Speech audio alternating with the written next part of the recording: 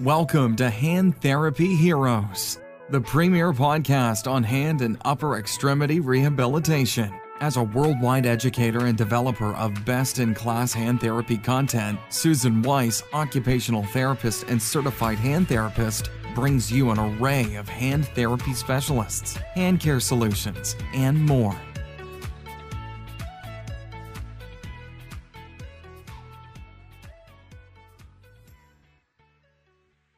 Welcome to Hand Therapy Heroes. I have a unique hero joining us today, Dr. Gaia Gamhegde. She is the head of learning and capacity development at the World Health Organization, and she's based in Switzerland. Dr. Gaia is a dynamic and creative public health leader. She has more than 2 decades of international experiences. She specializes in training and leadership development. She's going to share with us today the importance of kindness and compassion while 1.3 billion people across the planet are on lockdown because of COVID-19.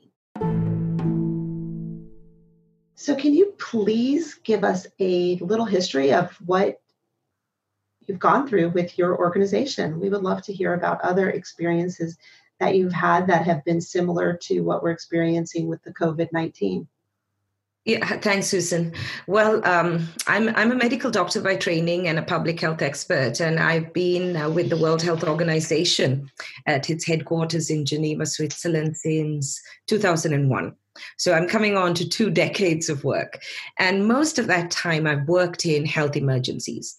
So the World Health Organization is a membership organization. Every government on the planet is represented there, and including the US government, every government, 195 countries. And we are the international organization that's mandated to develop advice on health, knowledge on health, and support countries who can't manage in health issues. So although we work from everything from maternal child health or to surgery, to clinical, to nutrition, my area has been about health emergencies. And what we call health emergencies could be disease outbreaks. It could be epidemics, pandemics, war, conflict, disasters, any emergency that impacts on people's health. And my job now, and it's my favorite job ever, I'm head of learning and capacity building for health emergency response. Now, most of our work is in countries that are low or middle income. So countries in Africa, for example. I wonder whether you know that in the African region, every 3 days, there is a new disease outbreak. Wow. So obviously, this is day-to-day work. So African countries have disease outbreaks, they have other health problems, they have low capacity in their system, so they really do need help.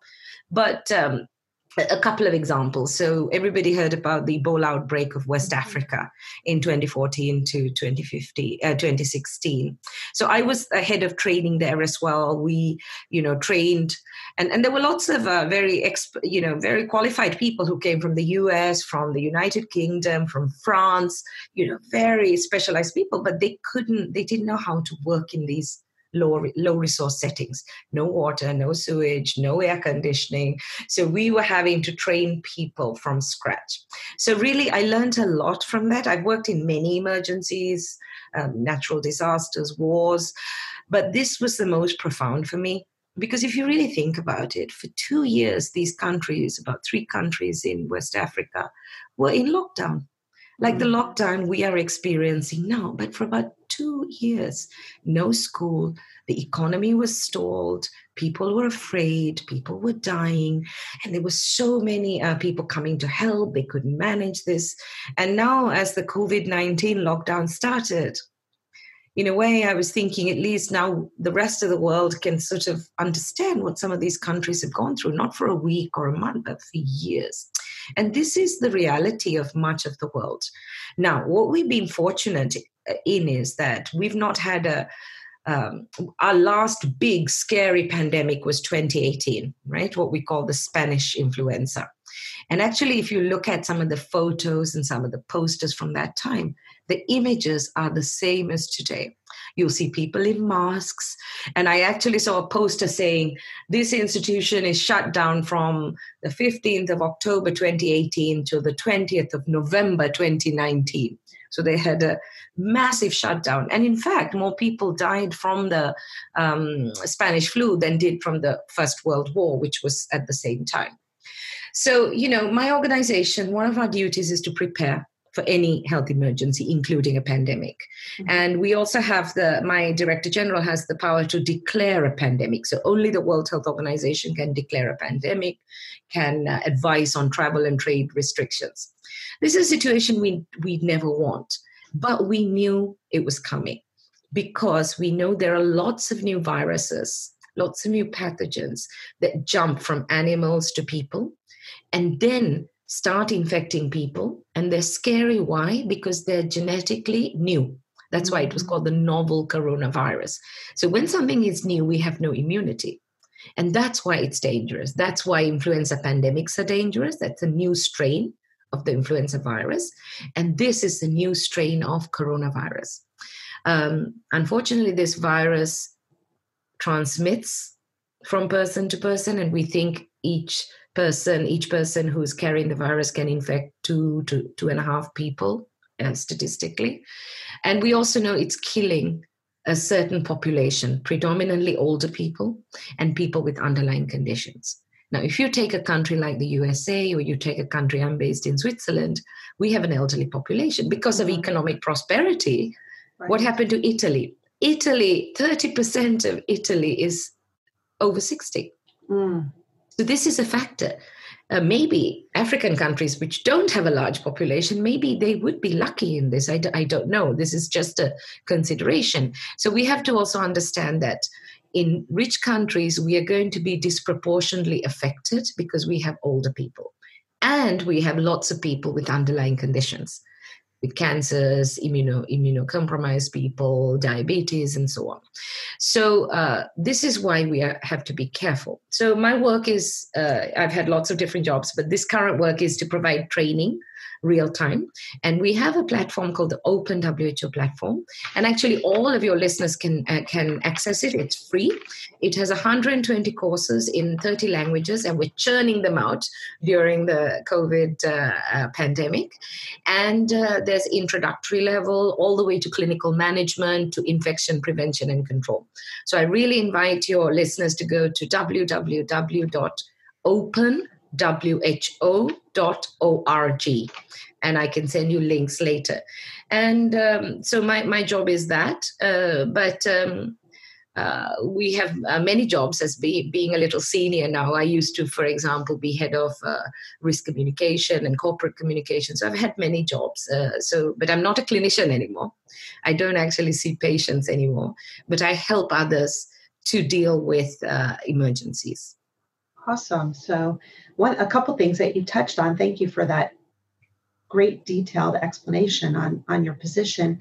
You really gave me some perspective when you were touching on some of the history with the Ebola and the Spanish influenza.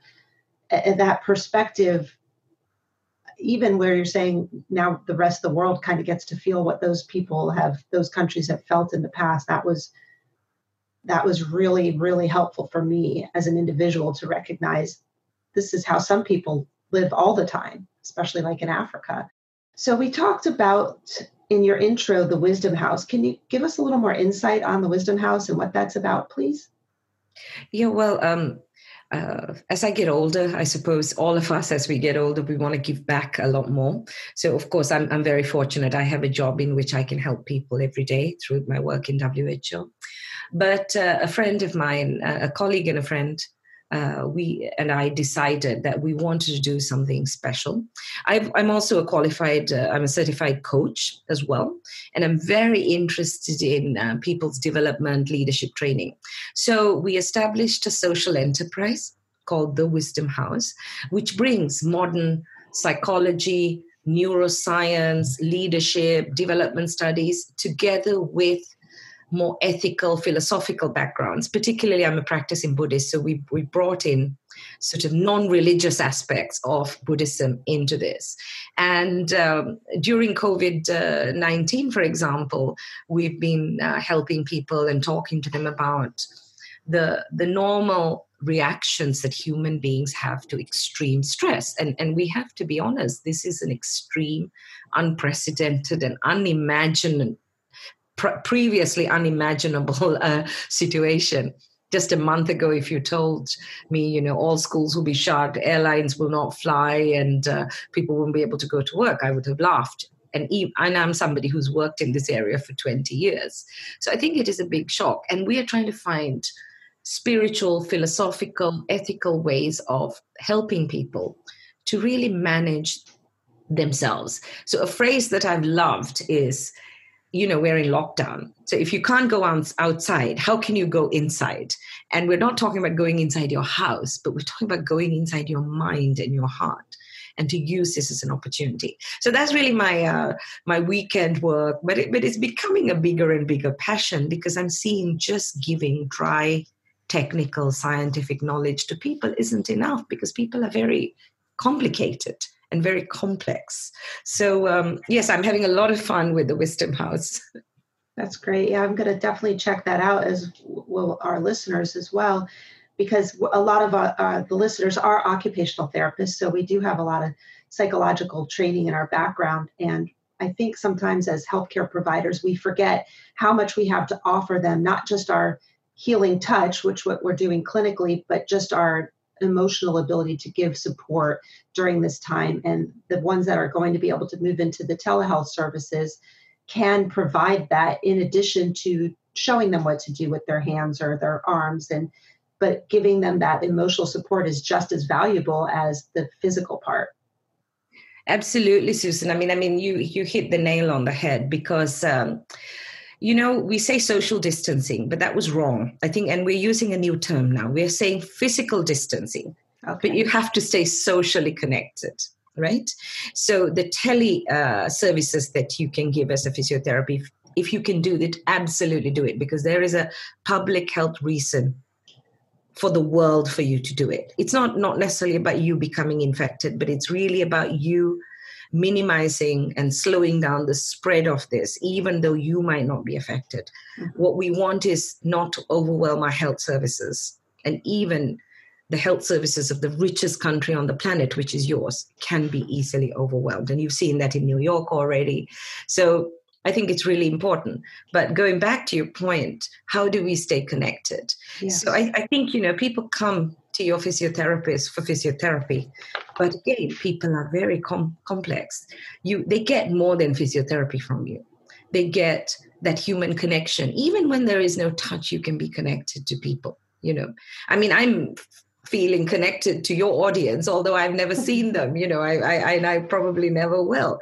But that is a very unique human thing. And your physiotherapist could, even if you can't do tele consultations, even a call just to check up on your patients, I think would really be an act of kindness.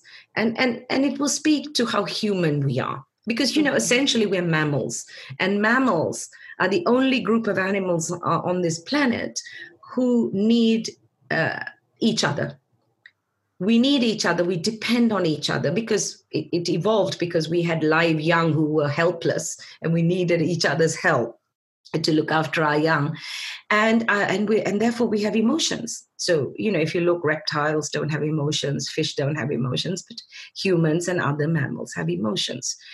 And when we are emotionally isolated, that will do more damage than the virus, than the damage to the economy, than the damage to your business. So I really think this is something we should all do. Make it a point, even if you can't give your full services, to have that connection, just to call and say, how are you doing? And I think people will understand if you can't give physical services, because this is an extraordinary time. That's an amazing tip, because it's interesting in a hand clinic, very often you have 3 and 4 patients together and you're the therapist in the center and you kind of rotate around, and there's something about the milieu that is created from those people. They're just like, they have this energy and they want to schedule at the same time as the other ones because they become friendly within their injuries, within their personal lives. So the psychological aspect is very powerful. And I'm really glad you pointed out the idea of, even if you're not capable of doing the teleservices or providing any services for them because of your situation, a phone call does really make a difference. And even with small things, I remember there's been times when I've had surgeries or my kids have had surgeries. And when the doctor actually calls and says, hey, just checking in, want to make sure you're okay, my jaw almost hits the floor because I'm like, wow, that doctor really cares. He didn't have to do that. He did it. But usually it's like, nobody calls or you just wait till your follow-up.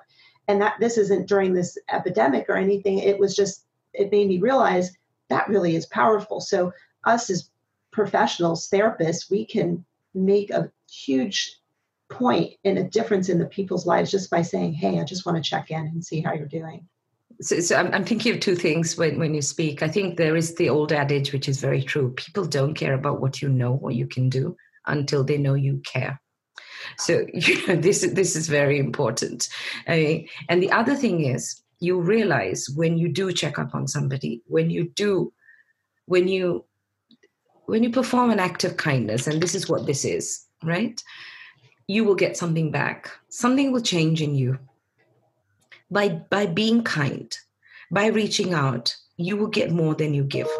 That's something we have to really remember. And this is how these emotions and psychology works, right? It's not a zero-sum game. The more you give, actually, the more you get. Mm-hmm. And this is a great opportunity because we've had to stop many of the things that we're doing. So now we have time, and now we have free technology. Whether it's Skype or WhatsApp or Zoom, or, you can have your therapy circle with your 4 patients with Zoom. Right. You can do it. And it's amazing. And the more you give, the more you will get. And this is how we evolve as people spiritually. And I know it sounds a little hollow when people are losing their jobs. There's no income. I'm not diminishing that in any way. But what can we do in the reality we find ourselves, right? I mean, we have amazing frontline workers in all our countries risking their lives trying to get this under control. But all the way to the person who still collects the garbage and makes sure that, our environment stays healthy. So it's not just the highly qualified people. So many people are doing things for us. So it's really our time to go inside our minds and see, okay, what's my spiritual exercise today? How can I become a stronger person? How can I become a stronger person? What example can I set? What example do I set for my children? I think parents are spending unprecedented time with their children as well. Yes, and I do have 4, so I can realize that myself. And I have really put a lot of thought into that, and I'm sure many families have. What can I teach them now that I wouldn't have been able to teach them because they're at school and soccer and football and cheerleading? So really writing down goals for not only myself to give back to my patients and the world, but to my own family. So I have taken a look at my own life and given a great deal of thought as to what lessons can I teach them? How would somebody know if they don't have any symptoms that they have the virus? Like if they're young and healthy and they have the virus, would the only way to know is to test? Because what if we're spreading it to people that we're around and we don't know it and we don't have symptoms? Are there any things that we can do to determine if we're carriers of it? No. And that's why governments have taken extraordinary measures and asking people to stay at home and not go to work, especially when they feel well. Right. It's a very difficult thing for any government to do. And the damage to our economy, we are all going to pay for it. But it's precisely for that reason. We don't know. There is no way of knowing. And I'm not the expert on laboratory testing, but you could feel well and you could be still infectious. This we know. Quarantine is asking healthy people to stay home, right? So you're in quarantine, Yes. and you're supposed to be in a household quarantine. So everybody in your house, you have intimate interactions. So you don't need to be quarantined from each other in your own household. So that's a unit of quarantine. But when you go out, you have to be careful. If you have a sneeze, if you don't have a tissue or whatever, you have to sneeze into your arm. You know, the crook of your arm, your elbow. You have to wash your hands before you go out. As soon as you come back, you have to wash for 20 seconds in case you picked up, not from a person, but from a surface. We know the virus can live on hard surfaces up to, I think I heard 9 days, on cardboard and softer 3 days. It can live in droplets, So, the doorknobs, how can you enter a building without touching a doorknob? So that's why it's important to use, if you have the alcohol-based hand rub, but wash your hands for 20 seconds. You teach your children, you say, sing happy birthday to me, happy birthday to me, at least 3 times. So they take their time, because that's the best way to do it. And if you have symptoms, because it can mimic, it can be the flu, if you have any symptoms that are like respiratory for any reason, then you wear a mask. If you're taking care of somebody with symptoms, you wear a mask. But this is absolutely the reason why our governments have told us to stay home, because we don't know. And, it's an invisible threat, but it is nevertheless there. So I think we are being asked to work for the greater good. So because, for example, Susan, if you get it, you'll probably be fine. It will be like having the flu for you, right? Mm-hmm. The children are not threatened. They're not the primary group, so you're not so worried, right? If this was a virus that threatened our children, we would behave in a very different way. It's true, because studies show the risk perception is higher in the public when something threatens children. And what's happening is this is threatening older people. So people have a different sense of danger for it. You can reasonably say, oh, well, people have lived a long life. They're not economically productive. There are lots of logical reasons not to worry so much about it. Spiritually and ethically, well, that's up to you. But the risk perception is low because of who it's affecting as well. Mm-hmm. And we think we're familiar with flu and respiratory diseases. So no, the long answer, the short answer, the only answer is we don't know. That's why we are being inconvenienced and we are suffering in other ways in order to protect the greater good. But now that is our reality, then, we have to find tools and resources, and I'll send you a list of things that you could share with your community. I really think, before we go, I wanted to say, I really think, I really admire you very much for doing this. And this is a human being, in crisis, in stress, you're still trying to find ways to be creative and help each other. So I really take my hat off to you. I think this is how we fight epidemics and pandemics. It's people. It's not vaccines. It's not testing. It's really how people process this, how we react when we're under pressure, that determines the future of humanity. So I really want to thank you and appreciate what you're doing. And thank you for inviting me into your community. I really appreciate it. Thank you. I really appreciate your perspective and your time. And it was extremely valuable for me and the thousands of people that will be able to listen to this and bring this information to their families, their patients. And you've touched a lot of lives, and I'm very thankful. Thanks again for joining me. Thank you. Good luck. And I hope we meet again, but not during a pandemic. Agree. Thank you for joining us at Hand Therapy Heroes. Please email info@handtherapy.com if you'd like this summary sheet with Dr. Gaia, the resources that she did discuss. Put Dr. G in the subject or the body, and we will get the info sheet to you as soon as possible. Stay safe, and thank you, everyone, for being a part of this Hand Therapy Heroes community. Thank you for listening to Hand Therapy Heroes. Please subscribe and leave a 5-star review. Visit handtherapy.com and register for our newsletter containing free content and courses about our fascinating hands. Hold hands today for a more functional tomorrow.